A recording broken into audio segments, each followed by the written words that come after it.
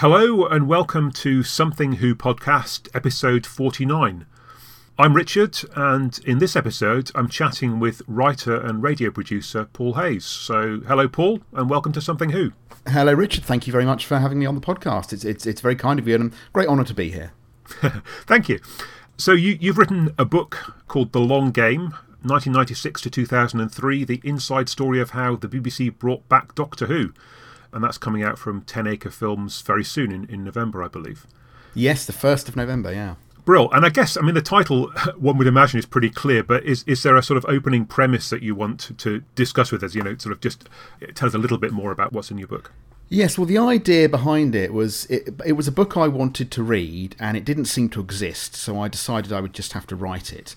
And the idea is to tell the story of how we went from May 1996, the aftermath of the TV movie, to September 2003, the point at which Doctor Who was recommissioned, and telling the story of, well, various things really, telling the story of the background and context of what happened at the BBC through those years, the changes at BBC One, the drama department, all across the corporation really, and how those changes affected and helped to bring about what happened with the revival of Doctor Who, so providing a lot of that background that Doctor Who sources don't necessarily often go into, how the careers of the people who ended up bringing the show back got them to that point in those places, some of the other attempts at revivals that happened through those years for either film or television, the rise of the online services, the BBC Doctor Who website, which became a very important part of the story, all these different elements which I felt there were all kinds of things that told bits of this story, things like the Doctor Forever documentary, The Unquiet Dead, on the Green Death special edition,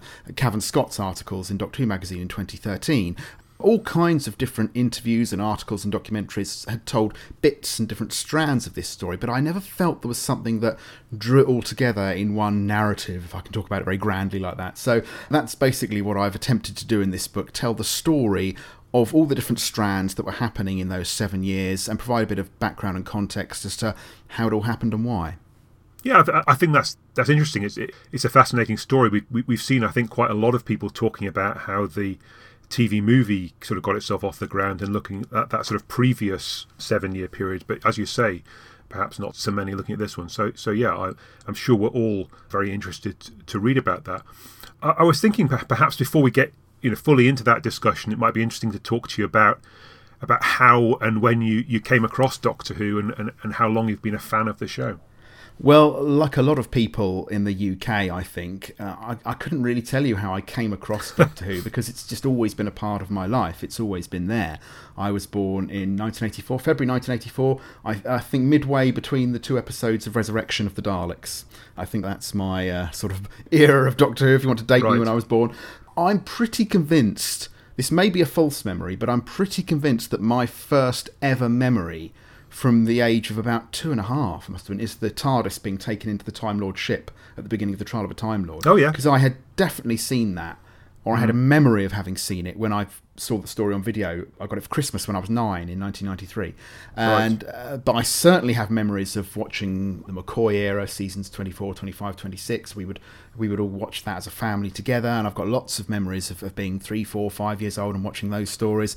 Things like the first proper book I ever read, proper quote-unquote grown-up book I ever read, was the novelisation of Remembrance of the Daleks. I can remember, I think I was 6 when that came out, and I remember being in Volume 1 bookshop in Worthing in West Sussex, and my dad saying, I think my dad had gone in there to buy a book, and I was with him, and he said, I'll buy you a book, what book would you like? And picked that one, I think because I remembered the cover, memories of seeing it on TV. So, and in the early 90s you had the repeats on BBC Two, the pilot in 91, then the Time Meddler, Mind Robber, Sea Devils, Genesis, all of that run in the early 90s on BBC Two, I've always been a Doctor Who fan, I think. I describe it a bit like, I know it's a bit, you're on dodgy ground comparing it to religion. It's the closest thing some of us have to religion, I think. But there's that. I always think of that Dara Ó Briain routine when he talks about being an atheist. Still Catholic, though. And he talks about how you could run away and join the Taliban and you would merely be regarded as a very bad Catholic. And that's kind of how I feel about Doctor Who fandom. Yeah. It's a bit like that. And the other thing I always compare it to is if someone says about, can you explain why you're a Doctor Who fan? I think the best book to explain why someone is a Doctor Who fan is conversely, Fever Pitch by Nick Hornby, because it explains that whole process of being a fan so well. So, yeah it's a cross between religion and football fandom. You're sort of born into it. You don't have a choice about it in some ways, and it's just always a part of you and always there, if that makes sense and doesn't sound too mad. Sure. Yeah, as I was listening to you, I started to think, what a bad time to be born into fandom because the show went off the air so quickly. And then again, as you were talking about it, I thought, actually, what a great time, because of course all the videos were coming out, and as you say, there were these repeat seasons. So to some extent, I suppose you didn't have an ongoing thread of Doctor Who, in your older childhood, but you had much better access, I suppose, to the history of this show than, I'm probably 15 or 20 years older, and growing up in that period, the show was always on, but there was almost no way of accessing the past. Yeah, it is kind of a scattergun approach, but I don't think that's necessarily unusual in fandom. I think even fans who grew up perhaps through the 70s and 80s while it was still on would have, had a kind of scattergun approach to history through the Target novelisations that were available and that kind of thing. But I think one of the things that really always fascinated me about it as a young child, when I was really becoming beguiled by it, was just this sense that it was something with such a long history, and it was like mythology. You could get little tantalising glimpses of it. I remember as a child having these very dim and distant memories, and I can remember talking to my brother or sister about this. I remember saying this, having these barely formed memories of, quote, the one who dressed like Rupert Bear, which was my childhood very early memory of Colin Baker's outfit. I had this kind of impression of the kind of cravat and the red coat and things, and he was in my head as the one who dressed like Rupert Bear. But it was, and I remember you would get these little glimpses of history, and I remember when Androzani was repeated. I remember seeing episode 4 of that, and I had no idea the Doctor was going to regenerate at the end of the Caves of Androzani. I remember when it happened, it seemed like I knew about regeneration and how the Doctor would occasionally change and things, but to actually get to see it happen, I remember running through to the kitchen as the end credits line, saying to my mum, he changed, because it's like you'd had this very special glimpse of something that you would not normally get to see. So that mythological element of it, the sense that it had that history, was something I found really fascinating. I think it's also something that a lot of Doctor Who fans become interested in on the other side of the camera as well, not just the sort of mythological history of the fiction of the show, but also because it has that long production history. I think that's something a lot of fans, such as myself, become very interested in, almost in a similar kind of way to how you become interested in the history of the fiction, if that makes sense. Yes. You're exactly right. For fans of my era, it was Target novels, and then also the making of Doctor Who, the book by Terrance Dicks. But there have been many different versions of that over the years. And I suppose the longer the show has gone on, the more history there's been to dive into in terms of behind the camera stuff as well. So, yeah, for me, certainly that 5 Faces of Doctor Who, which was 1981, when a lot of several, I suppose, of the original programmes were shown, going back into the black and white era, that was a very exciting moment for me too, being able to see back into history. So, but yeah, I mean, a regeneration you weren't expecting. I can't imagine how exciting that must have been. Yeah, it's funny. I suppose there's not a lot of Doctor Who, apart until we came to New Doctor Who, of course. But in terms of the classic series, there's not much of it that I was going into completely blind, as it were. But that was definitely an instance where I had no idea what was going to happen at the end of that story. I remember thinking, when I did finally have all of the missing episode CDs, and I had, when I finally had in my possession every single Doctor Who story that had ever been made, I just remember thinking about how, when I was a little child, that would have absolutely blown my mind. The idea that you could own and listen to or watch at any given moment you wanted every single Doctor Who story. I mean, it was just incredible. It would have absolutely boggled me as a child. Yeah, it's funny, isn't it? I mean, these days, I guess people expect somehow everything to be available at the click of a button. But yes, it's not going back many years when it would be astonishing, as you say, to be able to see that. What I guess sprung to mind looking back on things the other day as I was starting my preparation for this talk was, at the time, these periods, I suppose the 7 years between the end of the McCoy era and then McGann coming back, and then after that, the 7 years in your story between the end of the McGann movie and the announcement that Doctor Who was coming back to BBC One, those two periods both seemed incredibly long. I mean, they seemed like sort of long and dark journeys with no Doctor Who for a fan. And yet, now looking back on it, a couple of periods of 7 years hardly seems all that much. And the new show has now been back in total for longer than that period between the end of the old series and the return of the new. Nonetheless, they're periods, I suppose, that are very clearly in the front of people's minds. But I guess, I mean, as you started to say at the start of our talk, that second period, the one from the TV movie onwards, I mean, it started at a very low point, I suppose. We kind of felt, oh, great, it's coming back. Oh, no, it hasn't been a success. Oh, it'll never come back now. And yet it wasn't such a long journey to, oh, my goodness, it's back, and it's never been as popular, perhaps.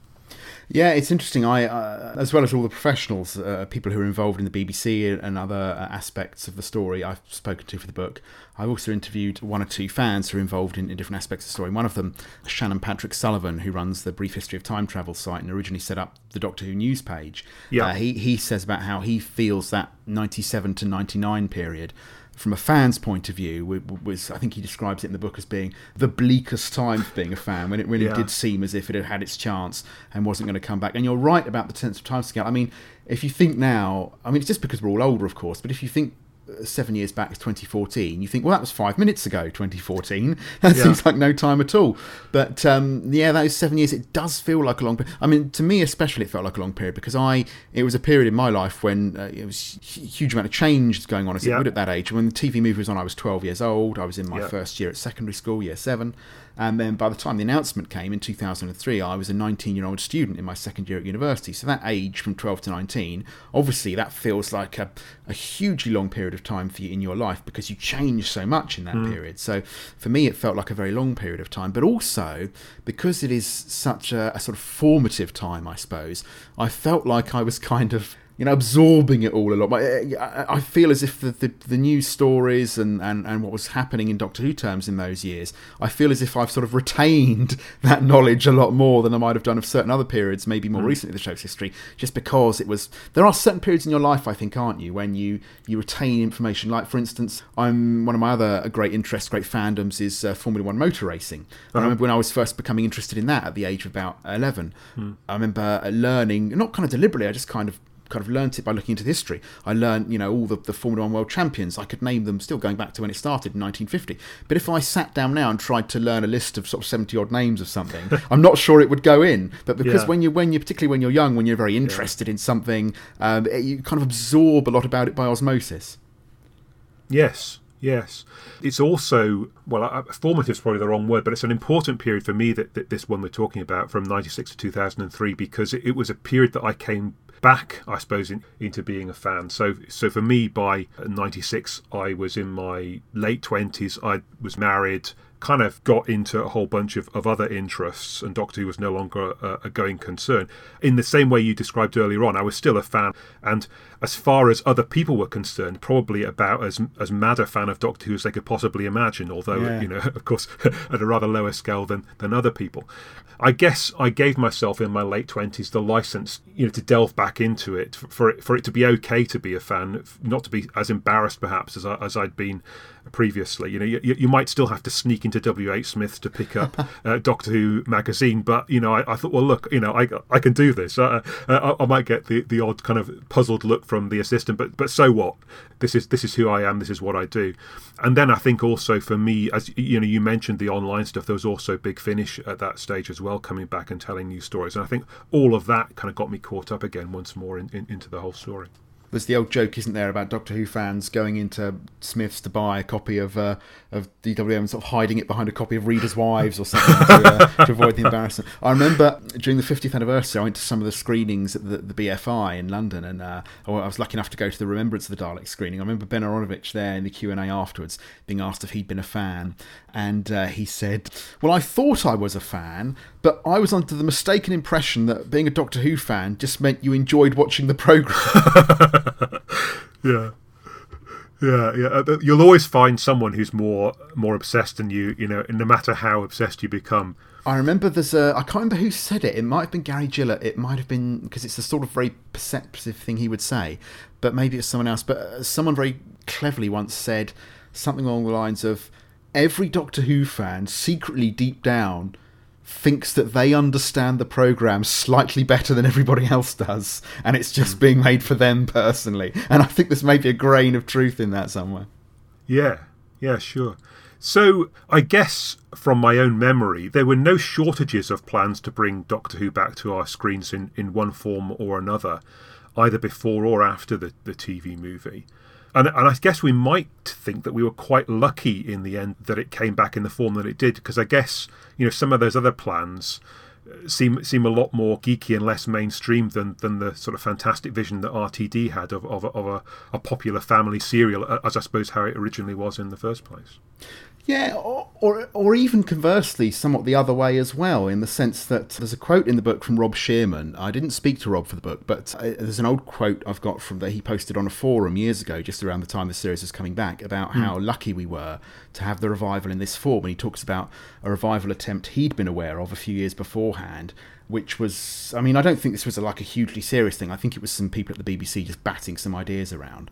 And I've not been able to get to the bottom of who it was who did this for this. This is one little thread I've not been able to quite get to the end of for the book. But Rob Shearman wrote about how he'd been aware of this revival attempt a few years before the one that eventually happened, where the people behind it had decided that it would be very strange and off-putting for the audience if the Doctor or Doctor Who was an alien, so it'd be much better if it was much more like the Cushing movies and he was a human inventor who built this TARDIS thing in his back garden.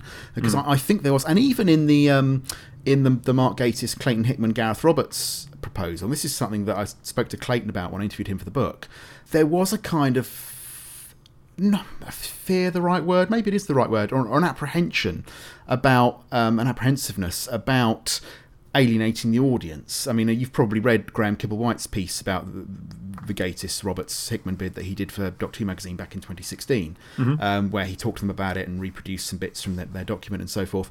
And the thing that Clayton Hickman talks about is very much that they were very afraid of that whole Arc of Infinity thing, where at the end of one of the cliffhangers, the Doctor says, Omega controls the Matrix, and they hadn't explained who Omega was, what the Matrix was. None of this had appeared in the programme for years. It was completely kind of, and they were very afraid of doing that kind of thing. And their proposal is almost kind of goes much further away than Russell's did. It's that middle ground, that sweet spot that Davis hit of being unashamedly Doctor Who, not being. I know Davis used to say things like, in the "We're Going to Be Bigger Than Star Wars" article from 1999, he talks about how you could never start the series on a pink planet with 3 moons with a man in a cloak shaking his fist making threats. But he found that middle ground of not making it an impenetrable cult sort of show, but also not being afraid of it being Doctor Who and not being apologetic about it, and that's probably a very difficult balancing act to do. But it's clear that obviously you had some of the Dan Friedman was explicitly aiming his proposal at that kind of BBC Two 6 o'clock cult slot. He said that in his interviews with Doctor Who magazine at the time. That was where he felt you could get it made and where it would go. It didn't seem to him that the BBC would be likely to recommission it as a big mainstream series. But the Gatiss-led bid, which was very much a sort of reaction to Friedman's bid, and Clayton Hickman talks to me in the book about how they were sort of terrified of the idea that Dan Friedman might go in and give a good presentation to the BBC and get a commission, and so they felt they really had to provide an alternative suggestion. But theirs was very much the other way. It was this set in a small town, wasn't it, or a rural village, and the Doctor runs an antique shop and he doesn't really remember who he is, and it doesn't have any of the kind of background to it. The either side of it, there's the very much the cult way of doing it, or trying to do it mainstream and non-threatening and not have any elements that might put off the audience, and whereas Davis kind of went right down the middle between those two schools of thinking, I think. Yes. Yeah, the thing I have in the back of my mind, there was something in the air in that period of bringing back shows, and the one that particularly springs to mind is Randall and Hopkirk Deceased, which was, I guess, quite mainstream in the sense that it had it had sort of a famous cast, and it was, there must have been a decent budget behind it, but equally it wasn't, it was quite geeky and in that kind of cult sort of tradition, I suppose, rather than for a big audience. Although it was in a prime-time BBC One Saturday evening slot, interestingly. And the Randall and Hopkirk revival, Saturday nights, Some episodes directed by Rachel Talali, some episodes written by Mark Gatiss and Gareth Roberts, music by Murray Gold, Tom Baker's in it. Yes. So, I mean, it's almost tempting. I don't think this is the case because it was an independent production. It was made by Working Title. Mm-hmm. But it's almost tempting to wonder if it ended up going into that slot that Doctor Who would have ended up going in if Peter Salmon and Mal Young and Patrick Spence had been able to launch the Russell T Davies written series when they'd wanted to, when they'd first had those discussions with Davies at the end of the 90s. It's almost tempting to wonder if it ended up in that slot the Doctor Who would have gone in if the Davies series had been launched when they first wanted to launch it. So, Paul, I mean, I know you've spoken to a lot of people in the course of your book. I mean, do you want to talk a little bit about how you got in touch with people and how enthusiastic they were about telling their stories? Yeah, I was very lucky, really. I got to speak to almost everybody that I asked. The only two people sort of major figures who I didn't get to speak to were Russell T Davies, who politely declined my attempt to ask for an interview, which would obviously fine. But I mean, the thing about not getting to speak to Russell is that it was almost the least damaging of the major figures not to have in some ways, because he has done so many interviews and written so much about this down the years. There's a lot of his that I can quote from. Obviously, I don't just steal other people's work, but with proper attribution within the bounds of fair use. There's a lot of him. So he is definitely a presence through the book. And what he felt, both at the time and subsequently. There's some very interesting bits. There's a great little interview he did with Cult Times in 2000 where they were asking him about what the latest was with his, involvement with Doctor Who. And he says in that, obviously this is an exaggeration, but it sort of reflects some of what maybe the outside view of the BBC drama department was at the time, where he says in this interview in May 2000, I think it was, he spoke to them, if it did happen, I would only write it. I would never produce for the BBC. I would rather die. So it just goes to show, because the BBC drama department had been in a bit of a state in the late 90s, and it shows you how maybe not necessarily keen to work in-house for the BBC people were at that point. But so it's quoting from the time and from later. And the only other person who I didn't really particularly get to speak, who I really wanted to speak to, was Peter Salmon, who was the controller of BBC One in the late 90s, who had, along with Mal Young and particularly Patrick Spence, tried to get a Russell-led series off the ground at that point, but sadly they couldn't because BBC Worldwide's film ambitions. But in terms of, I was very lucky that everyone else basically said yes. I don't know why, because I'm a complete nobody, so that I wrote to people and just explained what I was doing. I was writing this book that explained this particular story, and I'd very much like to speak to them, and would they? And almost everyone was keen immediately. The only person who sort of wanted to have a think about it was Mal Young, and Mal Young hasn't often spoken about Doctor Who. I think he's done one podcast interview down the years about it, and he's spoken about it perhaps at one or two industry events. I know he did an interview, I think, for the Royal Television Society where he spoke a bit about it, but he hasn't often spoken about his involvement. So I approached him, and he said he'd like to think about it, but then eventually he got back to me and said yes, and I ended up doing a very long interview. Now we had a great long chat, about 2 hours I think we ended up speaking for, so it was fascinating to hear his recollections and thoughts. But yes, it was mostly just either approaching people via social media or via companies that they were now working for, and just explain, in some cases even finding out what companies people now worked at and just guessing what their email addresses would be from the normal format of those companies' emails and dropping them a line. And nobody said go in. I had a few people who just very politely said that they didn't want to speak to. Dan Friedman said that he feels he's said everything he wants to say about Doctor Who down the years. But most people were very happy to talk and chat. So I was very lucky. A lesson to us all, perhaps, that if you've got an idea or if you've got a passion, it's worth following it up, because the worst that can happen is that people will say no. Yeah, exactly. I mean, nobody can have you arrested for asking them for an interview. Yeah, so it seemed almost in that period. I mean, there were a number of different strands of Doctor Who at the time. So there was, as you mentioned, there was the online stuff, the Death Comes to Time, and a couple of other serials after. The Schalke one, I think, was the last of those. There was Big Finish as well, and Big Finish did, I suppose, come into the online to some extent as well. And then, of course, there was an ongoing series of novels as well. It sometimes felt like they were almost at odds with each other, or at least not all pulling fully in the same direction. I mean, how important do you think that those different strands were in the return, or do you think that they were sort of just incidental? Well, I think obviously the particularly important one as many people will know, is the online strand, because obviously Death Comes to Time, very successful, and then, as you say, the online team at the BBC, the Cult website, they teamed up with Big Finish to do Real Time, and then the Paul McGann version of Sharda. Yeah. And then each of those had illustrations by Lee Sullivan, and they'd had increasingly ambitious animated elements, things fading in and out, going across the screen, all that kind of thing. And so then they get to 2003, or it might have been late 2002 when they started looking at it, but around that time they decide, could we actually make a fully animated Doctor Who? And so this is how Scream of the Shalka comes about. Right. And Scream of the Shalka becomes very important in the story, because while they were first looking into making that, there was this whole, almost like an urban myth at the time, even within the BBC itself. Even if you speak to high-powered BBC executives like Mal Young, Lorraine Heggessey, there was this idea that somehow the BBC didn't have the rights to make Doctor Who, or that the rights to Doctor Who had somehow become complicated or messy. And the online team were aware of this, and they decided, well, if we're going to make our own fully animated Doctor Who serial, we'd better check to make sure we have the rights to do it. Yeah. And the other reason they did this is because people kept emailing them during this time to say, I've heard the BBC don't have the rights to make Doctor Who anymore. Because Lorraine Heggessey would do interviews. There was an interview she did with on Simon Mayo's programme on 5 Live in September 2002, where she says, she out and out says, I'd like to commission a new series of Doctor Who. We've been having some early discussions with people about it, but the rights situation is complicated, so we might not be able to do it. And Doctor Who fans would hear this, and it just confused us all at the time, I remember, because we knew pretty much, Doctor Who fans who were interested or cared in any way about this knew that Doctor Who had been created on BBC Time by BBC employees at the behest of BBC management. So how could the BBC not have the rights to make it?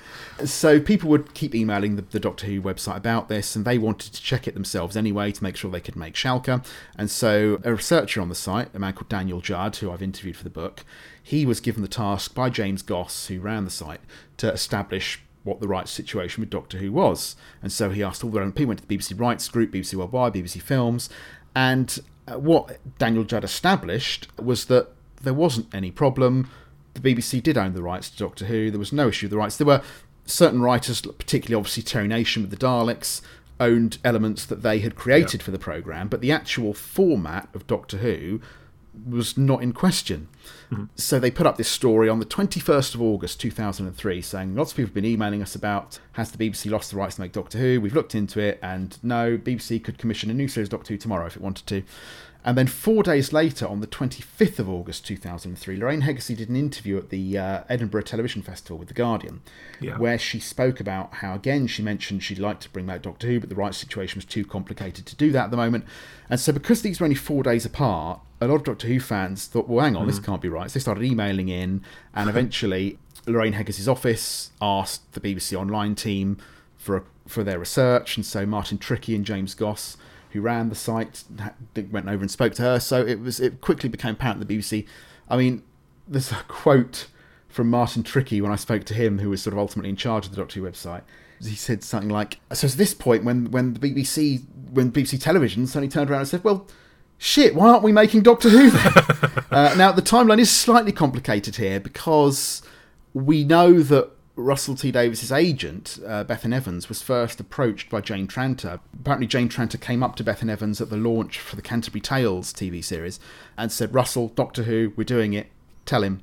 And that was on the 6th of August, that was earlier in that month. So the timeline is slightly complicated, but it does seem that it was the online team who established that there wasn't an issue with the Doctor Who rights. This whole myth that was within the BBC and outside the BBC that the rights had somehow gone or were complicated wasn't the case, and sort of opened the doors to everything that was to follow. It does seem that there was an obsession with making a film in the 90s. Is that a money thing? I mean, it was the idea that they could make so much more money out of a film than out of a series that's why they went in that direction? Well, certainly BBC Worldwide were very keen on making a film. BBC Films itself, which was run by a man called David Thompson, who I've interviewed for the book, David Thompson says it was very much more driven by Worldwide than it was films. I should explain for anyone who's not familiar. BBC Worldwide was the BBC's commercial arm. It was the part of the BBC that existed as a separate company, but fully owned by the BBC, and it would release all the sort of home media, VHS, DVDs, and tie-in merchandise, and it would sell programmes overseas and all that kind of thing. So BBC Worldwide was very much a sort of money-making operation of the BBC that would earn money for it on top of what came in from the licence fee.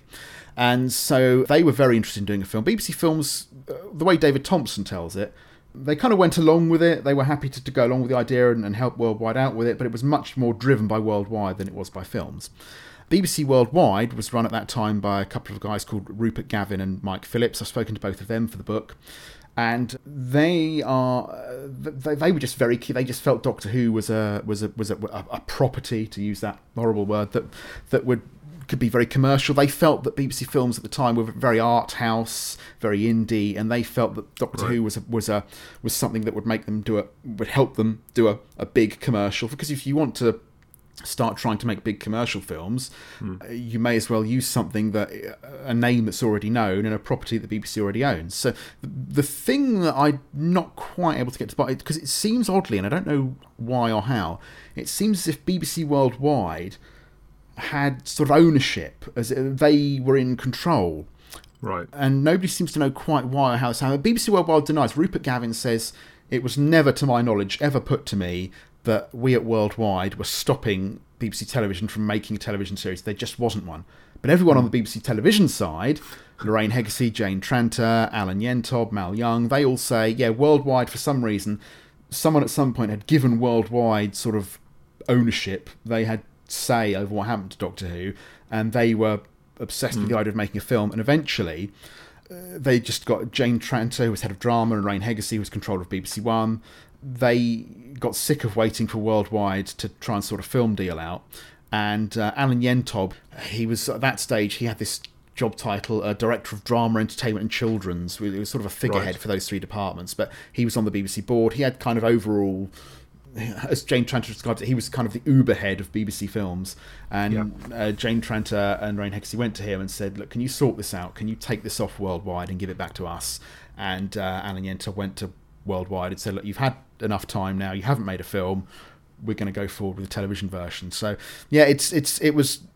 We could have had, if Worldwide hadn't been a factor, if they hadn't been trying to make a film, and if they hadn't for some reason had control, we could have had a Doctor Who TV series as early as 2000, maybe even 1999, but more likely 2000. But it took that time for people to be in place to really want to make it and to be able to wrest control back from Worldwide. Although, as I say, I should put in that Rupert Gavin, who was the chief executive of Worldwide, insists in the book that it was never said to him that they were stopping a television series from being made. That's not his recollection, but it is the recollection of everybody on the television side. Yeah.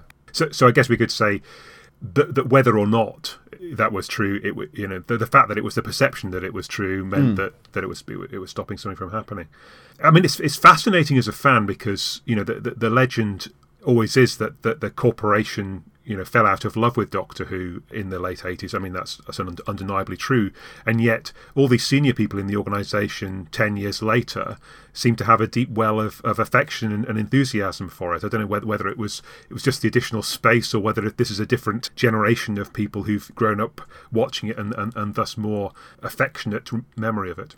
I think that's definitely true. I mean, I think by the time you start getting into the late 90s, you do have this group of executives coming in, a changing of the guard, as it were, who were people who'd grown up with the show, been young enough to grow up with the show. It's not always the case. I mean, Mal Young, for instance, was never particularly a fan himself. In the 60s, he was much more into the Jerry Anderson shows and American imports like Batman and things. But he talks about how his nephews were both very big fans of Doctor. His young nephews, a bit like me, they were fans in the early 90s just to watching it on video. And he talks about how he felt that any show which could engender such enthusiasm, even when it wasn't on anymore, must have some sort of special pulling power to it. But certainly there's, one of probably the biggest ally Doctor Who had, certainly at BBC One in the early 2000s, was someone fandom hasn't he really been particularly aware of, a lady called Helen O'Reilly, who's a television executive. She's an Irish lady, and she talks about, she was basically Lorraine Heggessy's sort of number two at BBC One. She had this job. She was the channel executive at BBC One, so she was Lorraine Heggessy's main sort of deputy, as it were. Yeah. She was on the BBC One team, involved in what they were commissioning, what they were scheduling, all that sort of thing. And she'd been, as a little girl growing up in Ireland, she'd been a huge fan of Doctor Who. And she says to me, they were non-licence fee paying viewers of Doctor Who because they could get it from the overspill of the transmissions from Wales. So she growing up in Dublin, I think she grew up, she would watch Doctor Who as a child. Right. And she had a huge love of the series, an affection for the series. And she talks about how when she got the job at BBC One in 2002, one of the things she had on her desk was this little toy Dalek, a toy talking Dalek, and every so often it would come up in meetings, could they do Doctor Who and so forth. And apparently every day when Lorraine Heggessy got in the morning, Helen would push a button on this talking Dalek and it would spout some phrase at Lorraine Heggessy as she came in. And the story Helen tells is that eventually this kind of ground Lorraine Heggessy down, and she just came storming out of her office one morning and said, "I'm not having you push that button. I'm sick of you pushing that button and making that Dalek talk to me. Find out who owns the rights. You're going to look into this." And that was around the same time that the online team were already looking into the rights. But Helen talks as well about how they were convinced that the rights were, in her words, locked away in some Hollywood vault.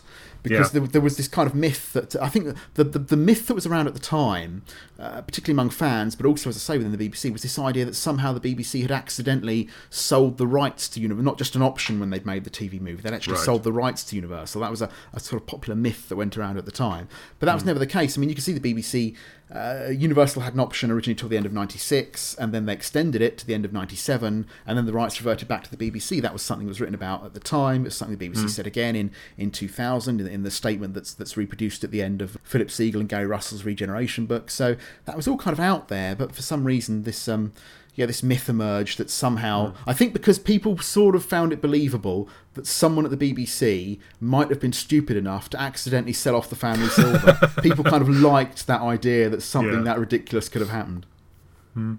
The other thing that seems remarkably enduring from that period was sort of newspaper accounts. You'd often see it coming up in newspapers, "Oh, Doctor Who's coming back," but invariably there'd be some kind of joke figure that they would have selected as the Doctor. I mean, I presume this is just in the imaginations of newspaper editors or writers rather than anything that genuine that they'd heard. But I don't know, you'd hear either American stars or maybe even Paul Daniels, I think was. Well, that's the one Julie Gardner talks about. That's the one. I think that was more from after the announcement had come, and I think one of the tabloids, the Mirror or the Sun, had said Paul Daniels. But she talks about that as being very instructive because obviously Julie Gardner didn't know a huge amount about Doctor Who. She wasn't sort of had grown up as a fan as we had and other people had. But she talked about seeing that piece about Paul Daniels and talking to Russell about it and feeling about how that perception was that it was light entertainment rather than drama. But you would often get these. I mean, there's a couple of them I talk about in the book. The BBC website would wearily kind of report on these saying, "No, Sean Bean isn't the Doctor. Stop emailing us saying, why aren't you reporting that Sean Bean is the Doctor? We've been to BBC publicity and they're getting quite tired of us going to them now, and they've assured us." And like Timothy Spall was another one. Anthony Head was another one that would come up because when Dan Friedman, I mean, the Anthony Head one is, I think, from a couple of things, because when Dan Friedman was putting together his bid for the show, he did go over to America and spent a few days with the Buffy and Angel writers, sort of seeing how they did things. I think he kind of over-exaggerated that into, I'm working with the writers of Buffy and Angel on the revival of Doctor Who, which he wasn't. He had certainly been over to see them and sort of consult. I spoke to one of the Buffy writers, a guy called David Fury, who was linked with Dan Friedman's proposal at the time, and he says, "Oh yeah, Dan did come over and see us and spent a few days with us, but we were never involved in actually any formal way of putting this thing." But because at the time as well, the BBC was involved with talking to the Buffy people about doing a spin-off in the UK based around Anthony Head's character, Giles, a show called Ripper, which much like Doctor Who rumours at the time, dragged on for ages and never happened. So Anthony Head was someone else that would get any actor or actress under the sun. I mean, when David Thompson did his announcement at Cannes in 98 that they were looking at doing a Doctor Who film, the press was full of, it could be a female Doctor. They talk about Helen Baxendale and Daniela Nardini and people like this. So yeah, any performer under the sun was probably mentioned at some point or another. Yes. Interesting. Fascinating, maybe just entirely coincidental that your story about the return of Doctor Who under Russell T Davies should be released at the time that Doctor Who's going to return under Russell T Davies again. Yeah, and once again, the announcement came on the last Friday in September, and once again, it referred to a series which is due to be on the year after next. Yeah. So there were a lot of parallels there. It was completely coincidental. Obviously, the book was all written, and I'd signed the agreement with 10 Acre, and we were working on the final manuscript. And when suddenly this guy Stuart, who runs 10 Acre, sent me an email that day. I'd seen the news. Yeah. I was at work actually, and I saw it come down. Weirdly, they sent it out under embargo about 15 minutes before it was announced, and I thought, well, what's the point of releasing that under embargo? But anyway, so I saw it come down on the wires. Right. Russell T Davies to return to Doctor. I thought, blimey. And then shortly after it came out, Stuart, who runs Seneca, sent me an email saying, I think your book may need a new ending now. So we do mention it. Obviously it doesn't directly relate to the story told in this book, but it is interesting how this past of Doctor Who is now going to echo on into its future. But I think I did get lucky in the sense that I was able to speak to Julie Gardner and Jane Tranter, who run Bad Wolf, which is the company that's now going to make Doctor Who. I spoke to them last year, and I suspect if I were writing the book now, because they're now involved in Doctor Who again, they might feel as if they might not be able to speak to me. Whereas last year they were both very happy to speak to me. So I think I got lucky with the timing there on that one. Yes, yeah. I mean, there's often been this thought that, in the way we've had these fantastic Blu-ray sets from the original series, that the new series might be ripe for those kinds of stories to start coming out too. But I guess the fact that now that Russell and his team are going to be back producing new episodes perhaps pushes that window a little bit further down the road, when they're going to be prepared to be a little bit more candid perhaps about what actually happened. What did happen to that exploding sofa and all these sorts of things. Yeah. So look, I mean, I don't want to spoil the story that you've got to tell us in the book, but was there anything that surprised you, I suppose, as you were researching, anything that about the story that you hadn't expected to uncover? I think the one thing that did particularly surprise me, that I had no idea about, and I don't think we'd ever heard anything about before, was how Russell T Davies's first meeting with the BBC about Doctor Who came about. If you're interested in this story, you'll probably know that he had a meeting with them in the late 90s with a man called Patrick Spence, who was it was the BBC drama series department, which was run by Mal Young, and Mal's number 2, his head of development, was a man called Patrick Spence. And if you've read much about this, you've probably seen Davies refer in various interviews and articles to the fact that he had this meeting with Patrick Spence, but nothing in the end came of it because of BBC Worldwide's film ambitions. Right. And the way that Davies has always told the story is that his friend Tony Wood was working in the drama series department, heard that they were keen on reviving Doctor Who, and arranged for Davies to have a meeting with Spence.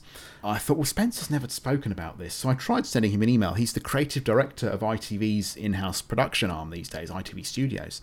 Yep. So I thought, well, he's a big television executive. He's had hundreds of meetings down the years. He's A, not going to want to speak to me, and B, he's never going to remember this 20-minute meeting he had with Russell T Davies 20-odd years ago.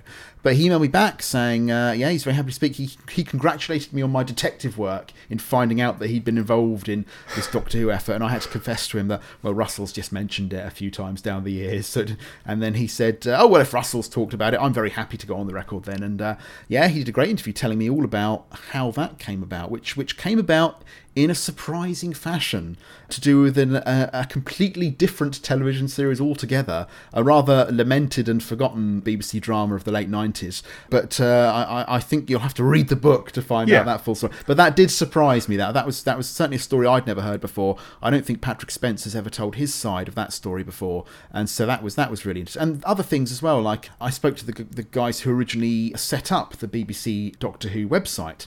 Obviously later on it was taken on by the cult team, people like Rob Francis and Martin Trickey and James Goss and so forth, but it was set up by a couple of guys in the very early days of BBC Online, a commissioning editor called Mark Rogers and a man who built the sites called Damien Rafferty. And basically the story they tell is that the BBC would get lots of emails and letters from people saying, when are you going to bring back Doctor Who? And it was felt as a kind of sop to them, the BBC should have a Doctor Who website, which they set up. And Damien Rafferty he talked to me all about how that got set up, because they weren't supposed to run websites. They were supposed to set them up and hand them over to the production team to run. So they would set up, say, the Watchdog website, and then they would hand it over to the Watchdog production team, and they would update it. But because there was no Doctor Who production team, they had to, or for any of the cult shows, because the rest of them are imports, there was no production team they could hand it on to. So they ended up running these cult sites themselves, which ended up becoming quite successful. And then, of course, later on, the BBC cult team was set up to run these sites. But so bits and pieces like that. I don't think we've ever heard that story before about how the Doctor Who website was originally set up. And just people like Helen O'Reilly, who I mentioned, whose stories we haven't often heard in fandom. No. There's some of these hidden people who were involved, but we haven't heard much from. And of course, the guys who ran BBC Worldwide as well, who I mentioned earlier, Rupert Gavin and Mike Phillips, just hearing from them and their side of the story about the film effort and whether or not it stopped a TV show being made. It's good to hear their side of the story as well and give them a chance to defend themselves, as it were. Yeah, and I suppose in some ways, it's a little bit like the story of the origins of Doctor Who, which has been picked over many times now, but I think every time I hear it from a different source, there's something else that somebody's found out, another name or another meeting or something else that happened back in 1962 or 3 or something like that adds to the picture. So it's always good to get more information and to see a fuller picture. Yeah, well, one of my absolute favourite things in all of Doctor Who non-fiction is in the first Doctor handbook from the mid-90s, that production diary section, which is amazing piece of work. Yeah. And particularly the early bit of it from the spring of 62 up to when the show goes on air, and just piecing together all those documents. And this whole book started really with my attempt to do that for the 96-03 period. I put a timeline together, very much inspired by that production diary section in the first Doctor handbook. Yeah. Just using all the sources, all the interviews that I could find, all the articles and documentaries and things. And I put together a timeline of 96 to 03, which there's a version of the back of the book still. There's a timeline section at the back, so that's still in there. And I put that online a few years ago, and lots of people were very nice about it and said how much they'd enjoyed it. And that first got me thinking, there could be a book in this. And then eventually I got around to writing it. Yeah, fantastic. So, I mean, you've given us plenty of reasons to want to read the book already in this discussion and a couple of teasers. Is there anything else that you'd like to say to encourage people to part with their money and to pre-order a copy? Well, I mean, I just think anyone who's interested in the how of Doctor Who coming back, it doesn't tell the story of the production of the show, because I felt that had been done very well by lots of other people in great detail already. And as you mentioned, everything up to the TV movie had been told very, very well. Books like, the Regeneration book and all this kind of thing. But I just felt that period in the middle, it's such a fascinating period as well. And particularly if you're interested in the history of the BBC and the history of British broadcasting and that wider context, because the sources that talk about the BBC's history in that period don't really particularly talk about its influence on Doctor Who. And the sources that talk about Doctor Who in that period don't particularly often look into the wider context of what was going on at the BBC at that time. So hopefully if you're interested in the wider BBC and how that influences what happens in Doctor Who, particularly in this period, which is a fascinating one as we're changing from Bert to Dyke and all this kind of thing is going on. Yeah. Hopefully if that's the sort of thing that interests you, hopefully you'll be interested in this book. It is fascinating, isn't it, with the BBC? There's always something going on. There's always some crisis every few years.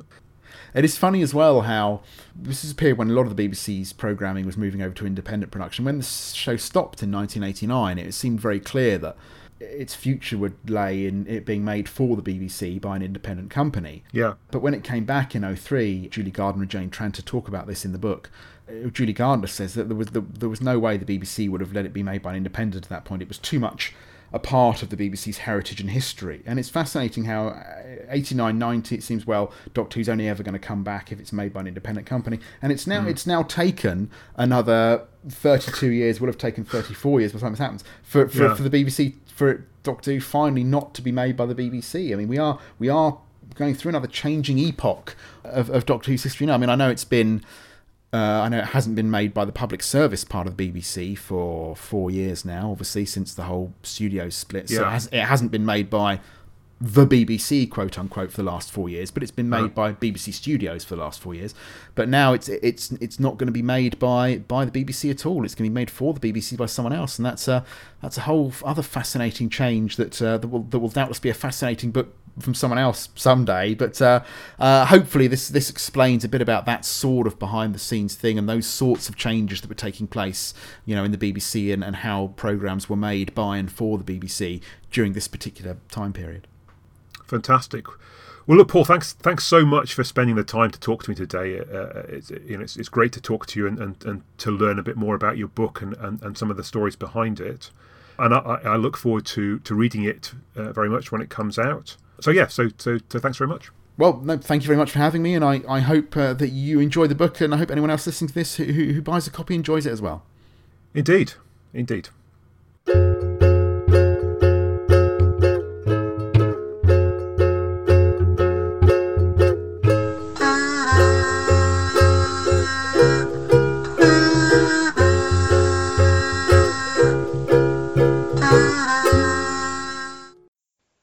Emily, have we got a podcast for our listeners? You might want to try that line again, Richard. What? Oh, yeah. Emily, have we got a podcast for our listeners? You bet. Hello and welcome to the pilot episode of If It's Hurting, It's Not Working.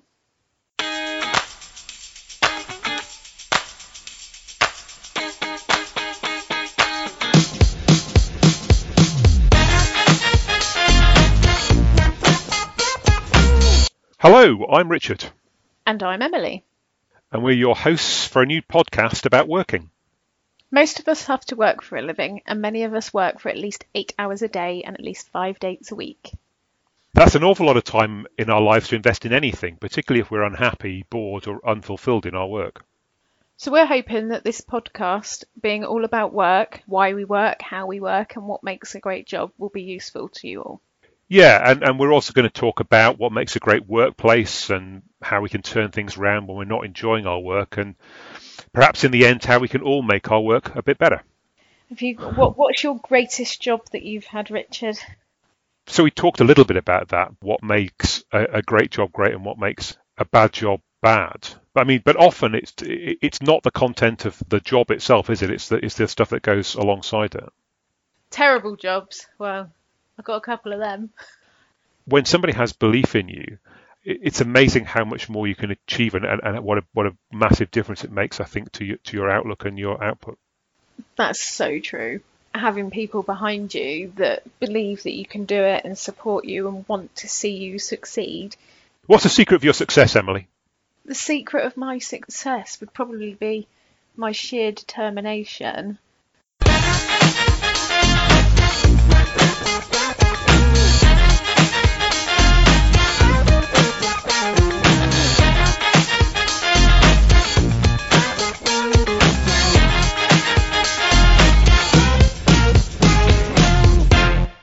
I think that's my secret to success.